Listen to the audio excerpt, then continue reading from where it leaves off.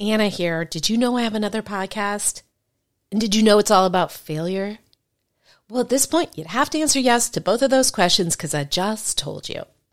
But my other show isn't just about failure. It's about failing your way to success. Yes, success. Because the most successful people are often just the people who've gotten up the most times after their failures. Don't believe me? Go download Fail Your Way to Success wherever you get your podcasts, or go to failyourway.com for more info. Now back to the show. I got started as a writer. I used to be a dancer on cruise ships. It really was the Cinderella story. Prison is the ultimate writer's retreat because you have nothing to do. And I was like, no, you don't understand. I want books with my name on them. I had my first book come out when I was 25, and it didn't change my life like I wanted it to. I'm Anna David. I interview writers about their struggles, their triumphs, and other things they don't want you to know. Hi guys, Anna here. If you're hearing this because you're a subscriber to either After Party Pod or You've Got Issues, you've surely noticed that there was a different theme song, right? And that's because what you're about to listen to, if you are about to listen, is a totally new project of mine. I promise I won't be offended if you're like, wait, I came here for something else. I'm not even going to listen. Here's the thing. I won't even know.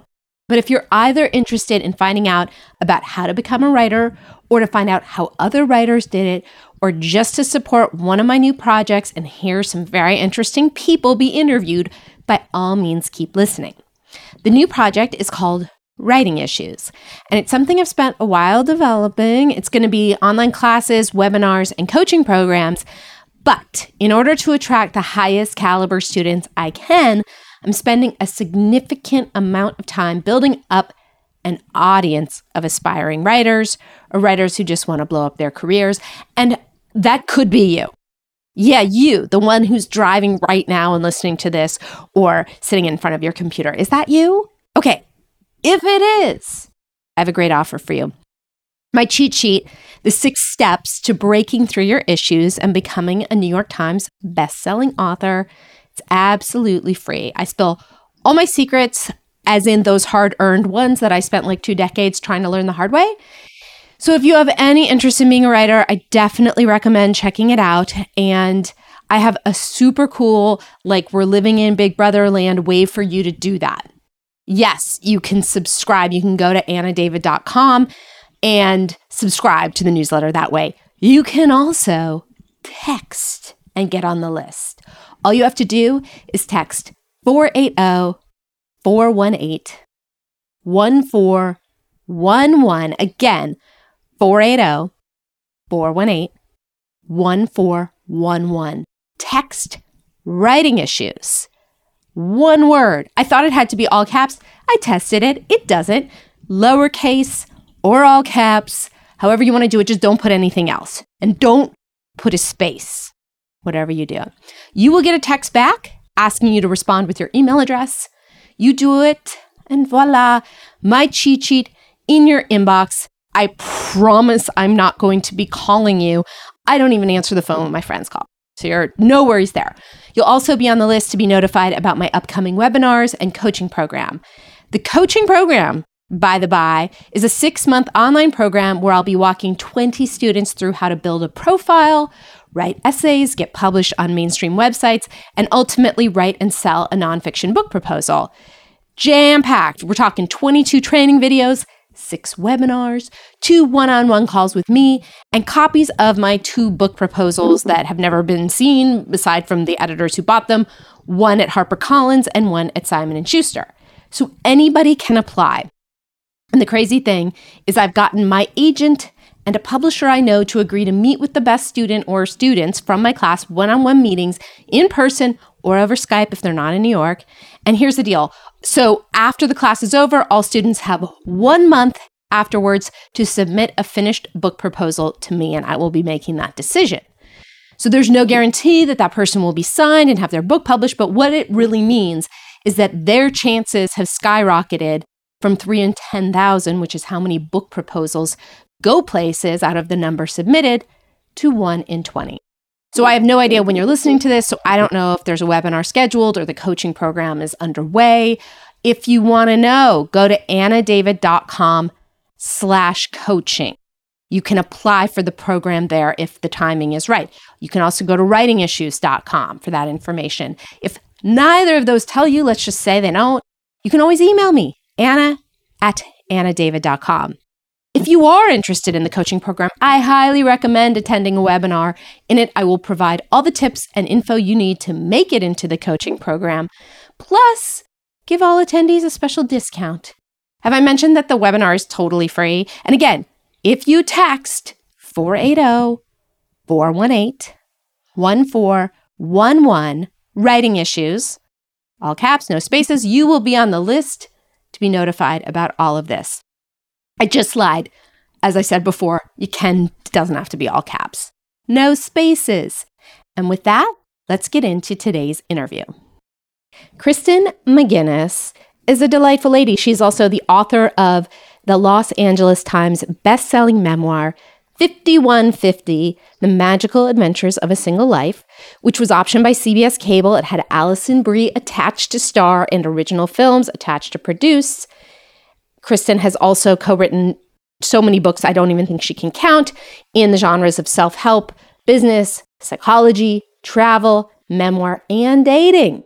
She's also written for Marie Claire, AOL, Huffington Post, and The Fix, and appeared on The Today Show, KTLA, and in USA Today. So let's get into my interview with Kristen today. So, Kristen, tell me how you got started as a writer. Let's see.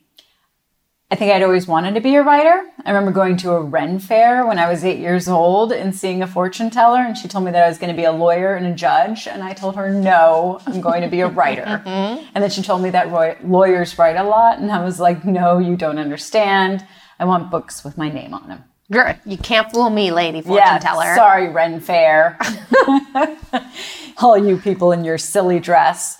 And then, I went to college and continued writing. I was one of those kids that always wrote things, so from school yearbooks to newspapers to college newspaper. And then when I was in college, began to try to write screenplays.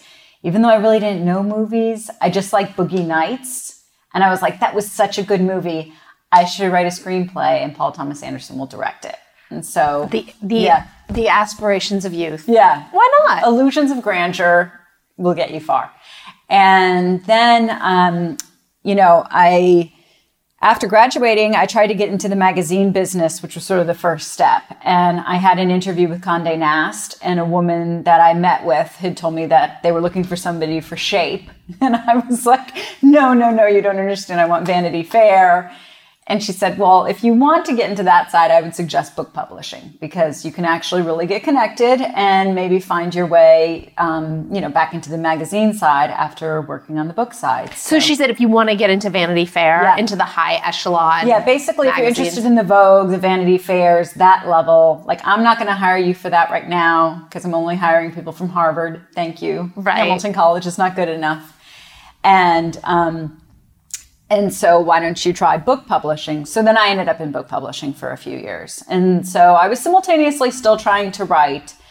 But then, nothing really happened. I was writing screenplays. I was trying to do a novel. I turned 30. I, at that point, had worked in the film industry in addition to book publishing. So I knew a lot of people, but I really didn't have any material yet. And then finally, when I turned 30, I had been single for an enormous amount of time. I think it felt like an enormous amount of time. Maybe it probably wasn't. But 6 months? Yeah, no, it was years. Mm-hmm. I was in the years mark. I think it was about probably 5 years at that point. Mm-hmm. And the last boyfriend I had was a crackhead who at that point was incarcerated for Grand Theft Auto. So it wasn't like it was really like 10 years if you subtract him. Okay. Yeah, totally. So I decided that I would go on a date a week for a year and I would write a book about it. And at the end of it, I would either have a book or a boyfriend. And I ended up with both. Both? Yeah. A husband, as it turned out. That boyfriend ended up being the husband. So that's a very happy publishing tale. It is. So, but a lot of people, and I know this because they email me, have that idea. I'm going to go on a date. That is a popular idea. Lots of people have launched blogs about it. What made you able to sell that book when many others have tried similar things? I think two things. I had the hook of being sober. And so that was sort of a special element of it because I had 1 year of sobriety. So it wasn't just a book about going on dates. It was also a book about like learning how to live sober, which doesn't sound that sexy or attractive. And everybody's got that book too. Everybody wants to read that book. Yeah, my book had both. Still. Which I think should have made it more successful than it was. But it was a Los Angeles Times best-selling book, just to be clear. That's not, I know. You're so nice when you say that. It's so true. and in terms of the hook, your title was 5150, which for those not as familiar with incarceration as people like us may not know, that is when you are arrested for what is it exactly? For being a risk to yourself or others. Yes. And you are arrested. Psychological evaluation. So it's 3 days in the slammer. It is, to figure out whether you're going to kill yourself or someone else, which was a little bit like dating. So it was appropriate. No, I think the timing on it, it's so funny because now I think people would be like, oh, we've seen this a million times. But even just 9 years ago, when I was trying to sell it, it really wasn't. Nobody had yet kind of hit that intersection of, the enormous glut of sort of recovery memoir that we have now. Yeah. I mean, there were a few things, but there was drinking, that Carolyn Knapp book, and I know there were a couple of other, but really it hadn't kind of gone full throttle the way it has really in the last 8 years. So, and I think there was something, and also the date a week concept. I mean, there were a couple of other people that were doing it around the same time I was, but nobody really, there wasn't a big one out there, or there weren't as many out there in the world as there are today. Yes. So I think I benefited in terms of timing, that I was sort of on the forefront of both of those genres, and then marrying them together, I think definitely made it a bit different. And that's what sold it as a book. Now, albeit it wasn't an easy sell, and I will say the other piece of it is that I knew people in the book industry. So it was much easier for me to secure an agent. It was just as difficult for me as to secure a publisher.